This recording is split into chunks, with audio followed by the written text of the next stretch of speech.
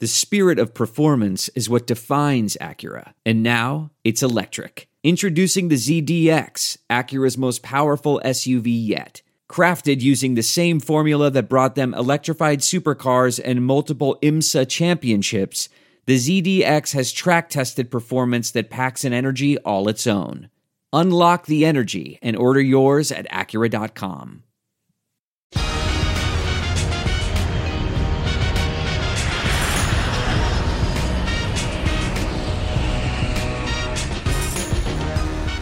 Hey everybody, it is Sixers playoff time. Thank you for listening to Takeoff with John Clark, and we have a very special guest. I always love talking to Tim Legler when we get ready for the playoffs. Tim Legler from ESPN, we love your work. We always watch you. Appreciate you taking the time.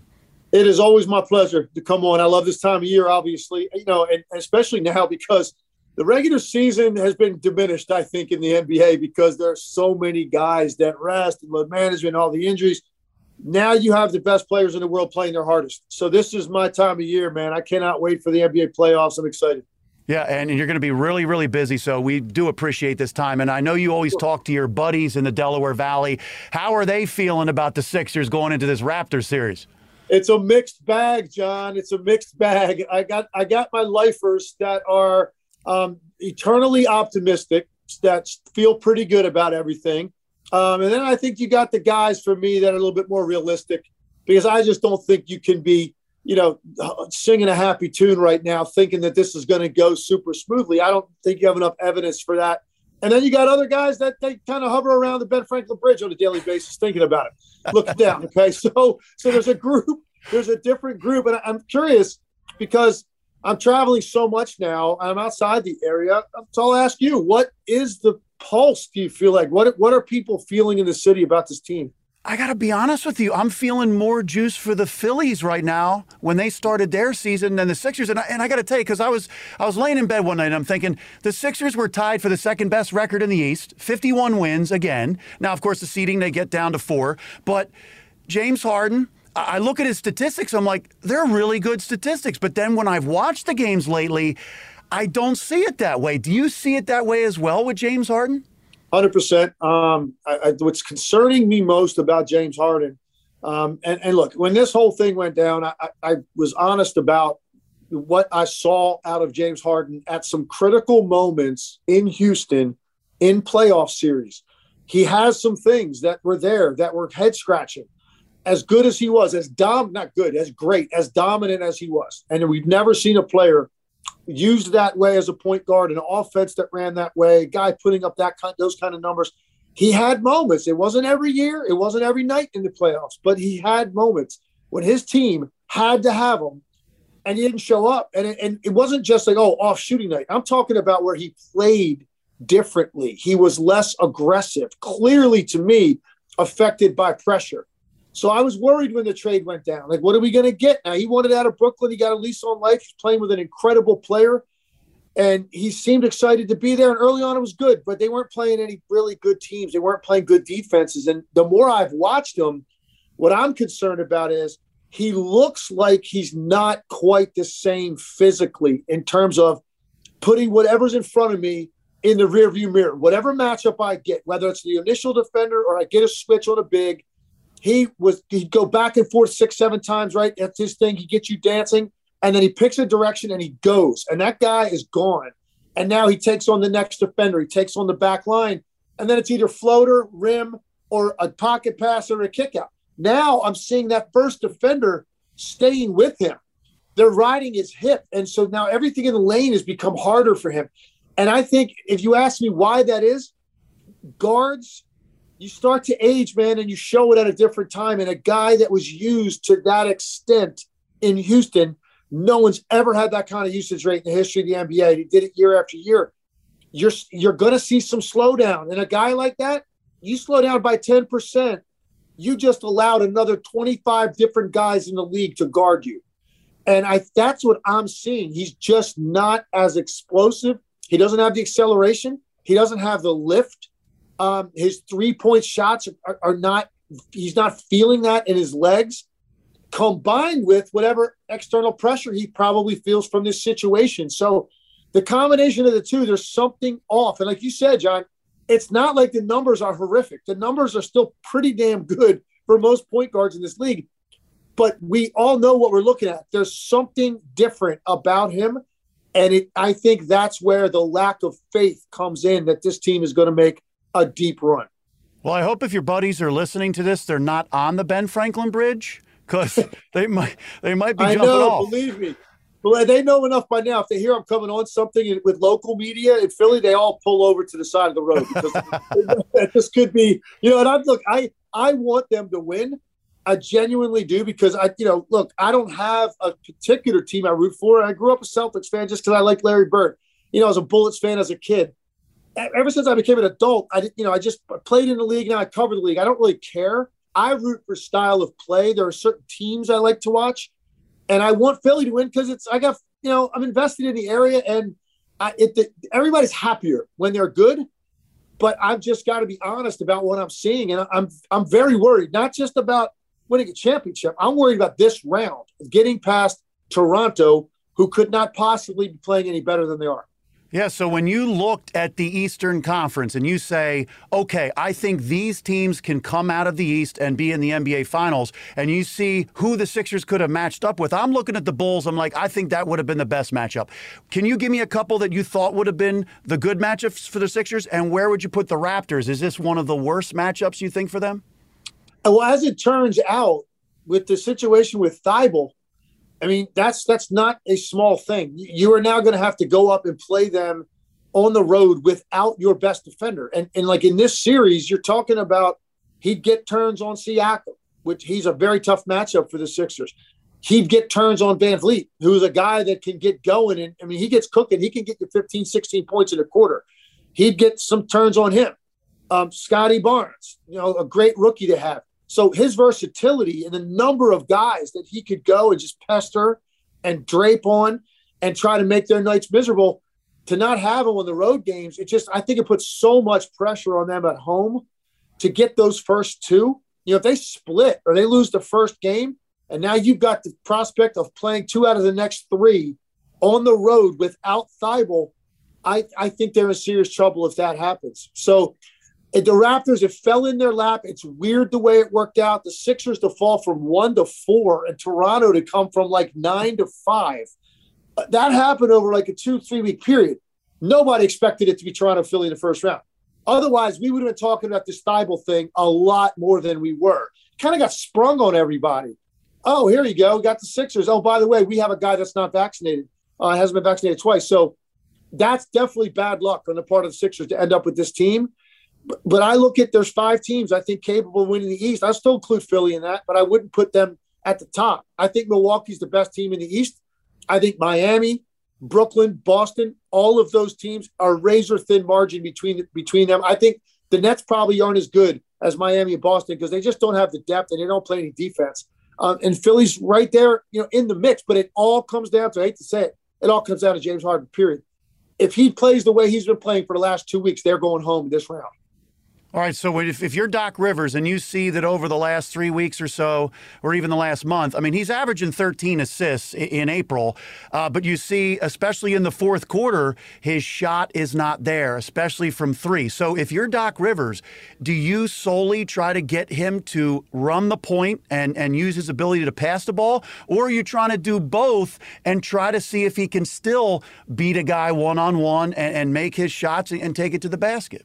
If I'm Doc Rivers, I've got to utilize James Harden the way he's been utilized throughout his career. Like, this is the way he plays. And if that's the case and he can't get it done, if you're Doc Rivers, you say, listen, this is the player you brought in. I'm coaching the player the way that he has played his entire career. And he just wasn't good enough. It's not on Doc Rivers at that point. Now, listen, there are some things he's going to have to adjust to in this series defensively and rotationally, things like that. I've toyed with my mind with, hey, would Maxey be better off coming off the bench with that lack of punch that they have? Would that be better for him, without hurting his confidence? So there's things he can do. But when it comes to James Harden, I don't think you reinvent the wheel. This is the way the guy plays. And look, he's one of the few players I would say, I don't care about 12, 13, 14, 15 assists. I don't care about that. It's great if that comes. James Harden has to answer the bell as a scorer in important moments. That's why he's here. Ben Simmons, who played that position prior, did a lot of good things on the court. The one thing he ran from was important shot making. And in this league, you have to have a guy as your primary ball handler that can score from anywhere in an important moment. That's why you got James Harden. So he's going to have to make shots in defining moments in this series, John. As great as Embiid is, he's still a center. There are ways to get the ball out of his hands if that's what Nick Nurse chooses to do in important moments. And it's going to fall more on James Harden. And so, yeah, it's great that he facilitates and he's got to get people involved. But push comes to shove, man. There's going to be a handful of moments in this series that are going to determine games. James Harden has to be willing to take and make big shots. That's what you got a guy like that for. Recently, I was talking to some people around the Sixers, and they said, look, the last 3 weeks, whatever, of the regular season, a lot of these guys are thinking, okay, we've got home court, so we're looking to the playoffs. So I'm thinking, like, okay, maybe there's a switch that James Harden flips as the playoffs get here. But then I saw that article come out where it was talking about Kevin Durant. One of the reasons why the relationship started to dissolve is that James showed up really out of shape to start the year, and Kevin Durant was upset about that. Do you think he is in good enough shape? I know this week is important because Doc Rivers said it's almost like another training camp and get a lot of things down with James. But do you think his conditioning is there to be in there for a long playoff run? Personally, I haven't watched him and thought to myself, man, he needs to shed 5 pounds, or he looks heavy. He's not moving well. It's not because of the weight. I think it's because he's just lost a little bit of explosiveness because of he's a guard in his 30s that's dribbled the ball more than any player in NBA history in the last 10 years. And it starts to wear on you. And I do think there's another component to this, the pressure that he is feeling. I know what he said is, I talked about it a lot today on the air because the quote, when I saw that quote, I don't have anything to prove. That to me, number one, he's completely lying, obviously, and he's lying for public consumption because he's basically saying to the media and to the fan base, I'm going to project an image right now of security. Nothing you guys can say or write about me is going to affect me mentally. That's why athletes say things like that. There's no way when he's by himself with his thoughts or in the dark recesses of his own mind, he feels that way. He has more to prove than any player in the league going into this postseason. That's really what I believe about him. And this market creates a level of pressure and expectation, particularly when they just went 2/3 of a year with a guy sitting at home and they didn't replace him. They waited for this guy and they finally got him, John. So the pressure is greater than he has ever felt in terms of everyone is watching you. We know what we're going to get out of Embiid. He's past the point now where I doubt it. I think he's proven it now to me. He got in shape. He's more determined. He plays for 36, 38 minutes hard. He plays in the paint late. He doesn't give in to fatigue. He doesn't commit stupid fouls because he's tired. Joel Embiid's going to average 32 and 13 no matter how many games he plays in the postseason. So that falls on this other guy. And so James Harden is feeling some of that too in this buildup toward the postseason. So the best thing that could happen, come out and have a great, big, explosive offense in game one, 28 and 12, shoot well from the field, whether it's a close game or not. That, I think, will allay people's concerns right now. But if it goes the other way, 4 for 16, 13 points, they lose. He's nowhere to be found in the fourth quarter of a close game. This thing's going to snowball out of control. I think they're going to be in serious trouble. I like what you say. I agree with you about the pressure on James Harden. When I look at Joel Embiid, I'm going back to that Toronto series 3 years ago, and I would say if Joel Embiid did not get gastroenteritis, I think I said it right. He had the stomach. Yeah. I think they go up 3-1 at home against the Raptors, and they very well could have won that series, but he got sick. Then, of course, you had other issues. You had the knee last year, but I'm looking at Joel. He's gone into this playoff run here healthy, and I think the best spot he has ever been. Doc talks about his conditioning. Are we going to see the next level of Joel Embiid in the playoffs?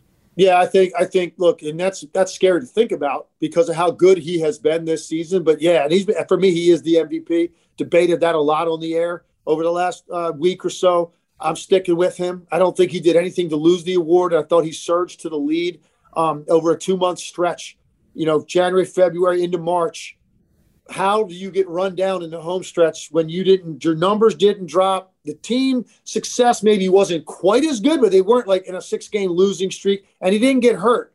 I don't know how Jokic runs him down. Giannis runs him down. I don't understand that, but that seems to be the consensus. I'm worried he won't get it. That's how good he's been. So it's scary to think there has to be another gear, but most of the great ones do have that for the postseason, and I think he'll do that. And here's one of the things I saw in Joel Embiid this year that impressed me so much. He showed an incredible maturity that he had never exhibited. And it stood out to me one night. They were playing a national TV game. I don't remember the opponent. He got interviewed afterwards right away by the crew, and they asked him about the MVP. And I think Joel Embiid last year, year before, gets asked that question, he would say, yeah, I'm the best player in the NBA. And I would say, man, I'd cringe. And you know what he said when they asked him that? He goes, doesn't matter to me. Team success will bring all that stuff. And I was like, he finally gets it. The light's coming on. That sounds like a leader. That's a mature guy. He's not telling everybody how good he is. He's showing it every night. He's incredibly focused and determined coming in. He'll do his thing. There's no question in my mind. And some people think whether James Harden shows up or not, Embiid is so dominant that they're going to beat the Raptors anyway. I don't quite feel that way because Toronto's, I think they're 13-4 in their last 17. I mean, they're playing great basketball coming in. They're confident against this team. This is going to be a dogfight. I know. I picked the Sixers in 7 games. Of all of the first-round series, I probably feel less confident in that than any pick.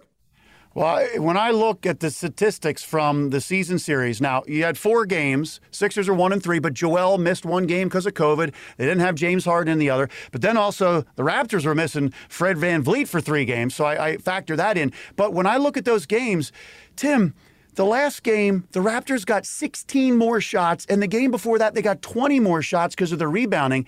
They're the second best offensive rebounding team in the league. They're all 6'7", they're all 6'8". How is that going to play into this series with the Sixers? Because the Sixers, if you're going to say maybe at the end their Achilles heel, it's been their rebounding since they didn't have Ben Simmons this year. 100%. Joel can't get them all. I mean, he's going to get his share, but Toronto crashes the boards unlike any team in the NBA. And they're unique, John, in that the guys they send crashing to the board with that length and athletic ability are able to then hit the floor and sprint back and get back without giving up that much. A lot of teams that try to pound you in the offensive glass give up a lot in transition. They don't, because they've got guys that are in that 6'7" to 6'10" range that are long and athletic. They go, they crash, they don't get it, they turn, sprint, they get back and recover. So the rebounding is going to be an enormous factor. There's no question about it. The other thing that's going to be a huge factor is who's going to give you the unexpected scoring punch on a given night for the Sixers. That's what I'm worried about, because when you just look at teams that make runs in the postseason, if you go and look at box scores, you should know kind of what those numbers are going to look like out of Embiid, Harden, Tobias, Maxey. I mean, you have a pretty good idea. It always takes a 15-point spot out of this guy. This guy hit 4 threes in this game. Somebody gives it to you, and I just don't know with the Sixers, who do you feel confident in that it's going to be there when you need it? I mean, Niang has played pretty well here to close out the season. I mean, Shake Milton had a couple games late, but I don't know that that's going to continue in the postseason. So their lack of depth on the bench, I am worried about, particularly if Harden is struggling. That's got to come from somewhere. And, look, Maxey's been great. I'm a huge Maxey fan. It's his first time going through this kind of thing on this level. He's now expected to get on a bad night, give me 18. On a good night, 25. It's a totally different level of pressure. So hopefully he's up to the task. He seems like a pretty carefree guy. I don't know that he's going to get overcome by his own thoughts and building this up too much. Hopefully he seems like he got bounce in his step, and he'll be there for them. But I'm worried about their depth, and I'm worried about the rebounding, and I'm worried about how they guard Pascal Siakam. Oh, man, I'm looking for your buddies on the Ben Franklin Bridge right now. They better be pulled over. Yeah, if you pulled up the radar on your phone right now to look at traffic in the Philadelphia area, there's some log jams on the Commodore Barry and the Walt Whitman for sure. Everybody's pulled over. Let me ask you about Matisse. Since he's not playing in the road games, Danny Green has been starting, and you take out the last game, but the 2 games before that and one against Toronto, he was shooting the ball well. And James Harden even talked about the spacing they have when Danny's back in there and starting, because he is a threat from the corner and from 3.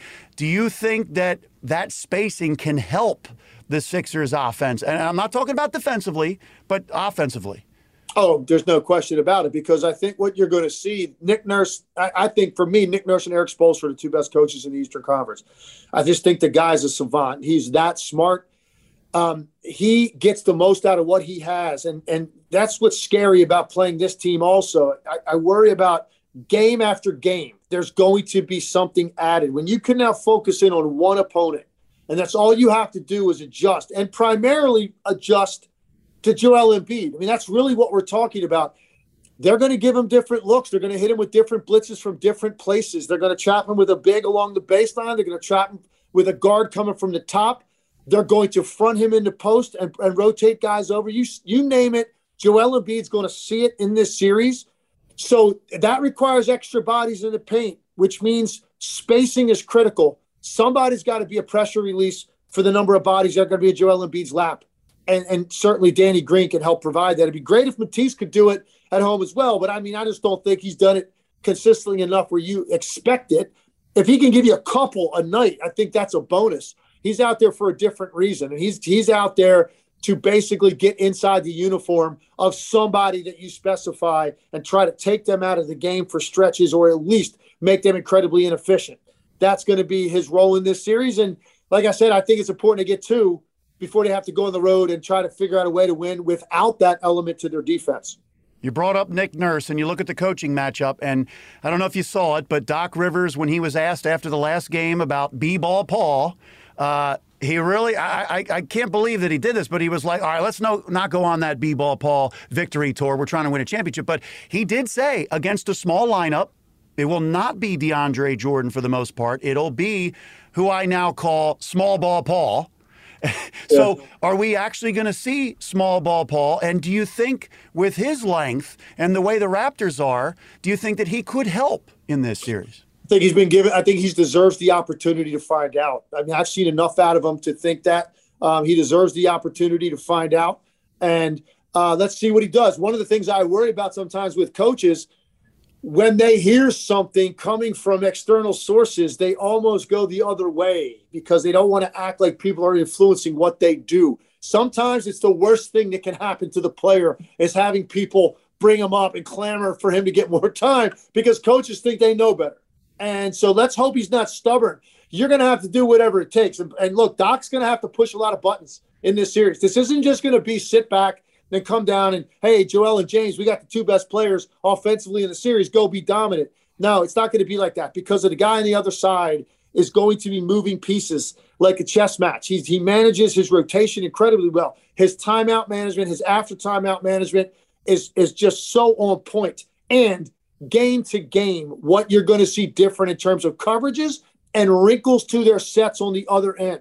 Nick Nurse, as good as it gets in this league. So Doc Rivers is going to have to be up to the challenge and coach through this because there's going to be a lot of adjustments made, particularly with how they're going to play Joel. And another one is going to be, what does he do with his lineups? And I think Paul Reed has deserved the right to at least find out. And maybe Doc has to get desperate first if things don't go their way for a game and a half at home. Maybe, he changes something up. But we'll see. I don't know. He's playing that kind of close to the vest, and we'll see what he elects to do. All right, so I have listened to a lot of concerns. You're still taking the Sixers?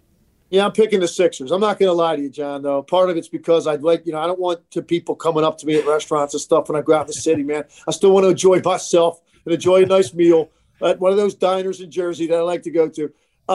So, look, part of it is there a little bit of me that's got a little bit of bias because I want that to happen? Yeah, because I said it as soon as that matchup got cemented, and I had to go on the air and predict once we knew any matchups that were set. I said it's a coin toss series. It's genuinely how I feel. I mean, Shaq came out and said they're sweeping them, and I don't know where that comes from. That kind of confidence. If you've really been watching what's been going on with these two teams, I don't know how you could go there. It's a coin toss series. Let's hope the Sixers get it to a game 7 on their home court. That's about all you could ask for in a playoff series, although they got that last year, and that didn't go that well. But we know there were some extenuating circumstances there.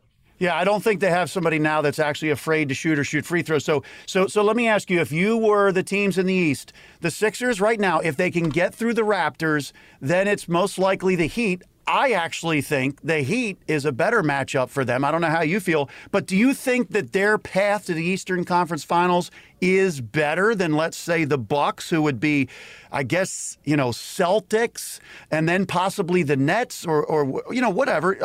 But what do you think of the Sixers' path to get to the Eastern Conference Finals as it compares to others? Yeah, I definitely like the fact that the next round you get through this, you get the Heat, and now don't have to worry about the Bucks and the Celtics yet. Or certainly, the Nets down the road. It's interesting what happened with the Nets winning that game. Now they've almost taken themselves out of. They're not going to end up playing the Sixers. It would be shocking to me if that ended up happening. But which we all were hoping for. Obviously, the drama associated with that would have been incredible. The Heat definitely, for me, would be the team you'd want to play next. Milwaukee and Boston, to me, right now, and I know Robert Williams is a big loss for Boston. But I think Jason Tatum and Jaylen Brown are playing the best they've ever played at the same time offensively. They finally look like they complement each other. That's been the best defensive team in the league for the last 2 months. And I know Robert Williams is a big part of it, but he's not all of it. Tatum, Brown, Marcus Smart, Derek White, those guys all defend as well. Grant Williams, they've got a lot of guys with length on the wing that can defend. So it's culture with them. Biggest question for me is, Jason Tatum is now a flag bearer for that franchise. He has arrived, but this is his statement series coming up. You're going to go toe-to-toe with Kevin Durant. What better way to make a statement than I now get a seat at this table of these elite guys? Because I can go toe-to-toe with him bucket for bucket. Brown and Kyrie can kind of offset each other, and if that's the case, I think Boston's defense wins that series. So Boston and Milwaukee, to me, are a notch above the other three. So for the Sixers to get Toronto and then get Miami, I do think that's a little bit better path than having to go through the Bucks or the Celtics next. Who do you think is playing basketball last here in these playoffs, the Sixers or Ben Simmons? Oh, I will say the Sixers, because I'm still not sure we're going to see Ben Simmons. I'll believe that when I see it. And I hope he does play soon, John, because I do not need to see any more of these ridiculous outfits that Ben Simmons is wearing on the bench. Okay, last night he looked like a leprechaun going to a club, and somebody said that was lambskin. I said, okay, I guess I'm not a fashionista because I don't care what that's made of. I just know how ridiculous that looks. Sitting over there with the aviators, and it almost looks like he's having more fun sitting there than he is playing. It's the weirdest thing. So I don't know when we're going to see Ben Simmons, but I do think that the Sixers are playing longer than he is. If you're talking about him as a player, as a spectator, I don't know. Those guys look pretty scary last night. Yeah, and I agree with you. I don't rip anybody, but I will say it just seems to me Ben cares more about that stuff, what he's wearing, the cars and all that, than playing basketball. Before I let you go, I love listening to you, and it's a shame we don't have a telestrator here because I love when you're able to diagram plays and let us know what's going on. But you're also passing it on. You're helping kids, and you always have a camp back here in the Delaware Valley or even down the Jersey Shore during summertime. So how can people come to your camp? Go to TimLeglerBasketballCamp.com. It's my pride and joy, John. It's my favorite week of the year. It's a big camp. We've been selling it out every year. Selling out early. Last year we shut off registrations a month out because the response was so great. Phenomenal facility too. Total Turf, which is in Pittman, New Jersey. You're talking 10 minutes from the bridges. From Walt Whitman and Ben Franklin. So it's Philly, but it's South Jersey. I take a lot of pride in it, man. It's a teaching basketball camp, and I don't care what level you are. You're a first timer or you're a really good AAU or even high school player. I've had them all come through, and I adjust to your level. You're gonna if you're already a good player, I'll teach you something hopefully can make you great. If you're a first timer, you're going to learn the basics of the game. And most importantly, I always say this, my job is to make sure on Friday when you walk out the door, you love the game more than you did when you walked in on Monday. That's how I treat it. Great staff. And August 1st through 5th, TimLeglerBasketballCamp.com. Boys and girls 8 to 16. That's the best way you can go and register right online. All right. Hey, I would get out there. And by the way, for a little while there, I was thinking that you might become the next LaSalle coach because I know Fran Dunphy was kind of looking for somebody to take the reins. Were you asked at all? This time I didn't get involved at all. They know I wanted it the last time around. I think it came down to myself and Ashley Howard. They went with the assistant from Villanova. I was pretty devastated by that because I did. I threw my hat in the ring. I thought I did it enough with my interview. I was excited about the opportunity to restore my alma mater back to where I think they need to be. I really believe I could have done it. They went a different direction. 4 years later, they're looking for another coach, and I wasn't interested this time. Fran Dunphy is near and dear to my heart. He was on LaSalle's staff when I played at LaSalle. I've known him that long, 30-plus years. He is one of the best people I know. He's a great basketball coach. He's taken on a hell of a challenge at this stage of his life. I know that. But if anybody can do it, it's Fran, and I'm certainly pulling for him. And he's a good man, and I'm wishing him well. But no, this time I wasn't gonna throw my name out there or contact the school. Well, you got a pretty darn good gig, so you're doing okay. Hey, listen, if I don't get to play it, at least I get to talk about it. But coaching, hopefully, at some point, will be in my future. That's really where my passion lies for sure. That would be great. And listen, I really love the analysis, the perspective, and the insight. So I really appreciate you taking the time, because I know you're all over the place. You're running around, but keep up the great work on ESPN. Will do, John. Appreciate it. Thank you.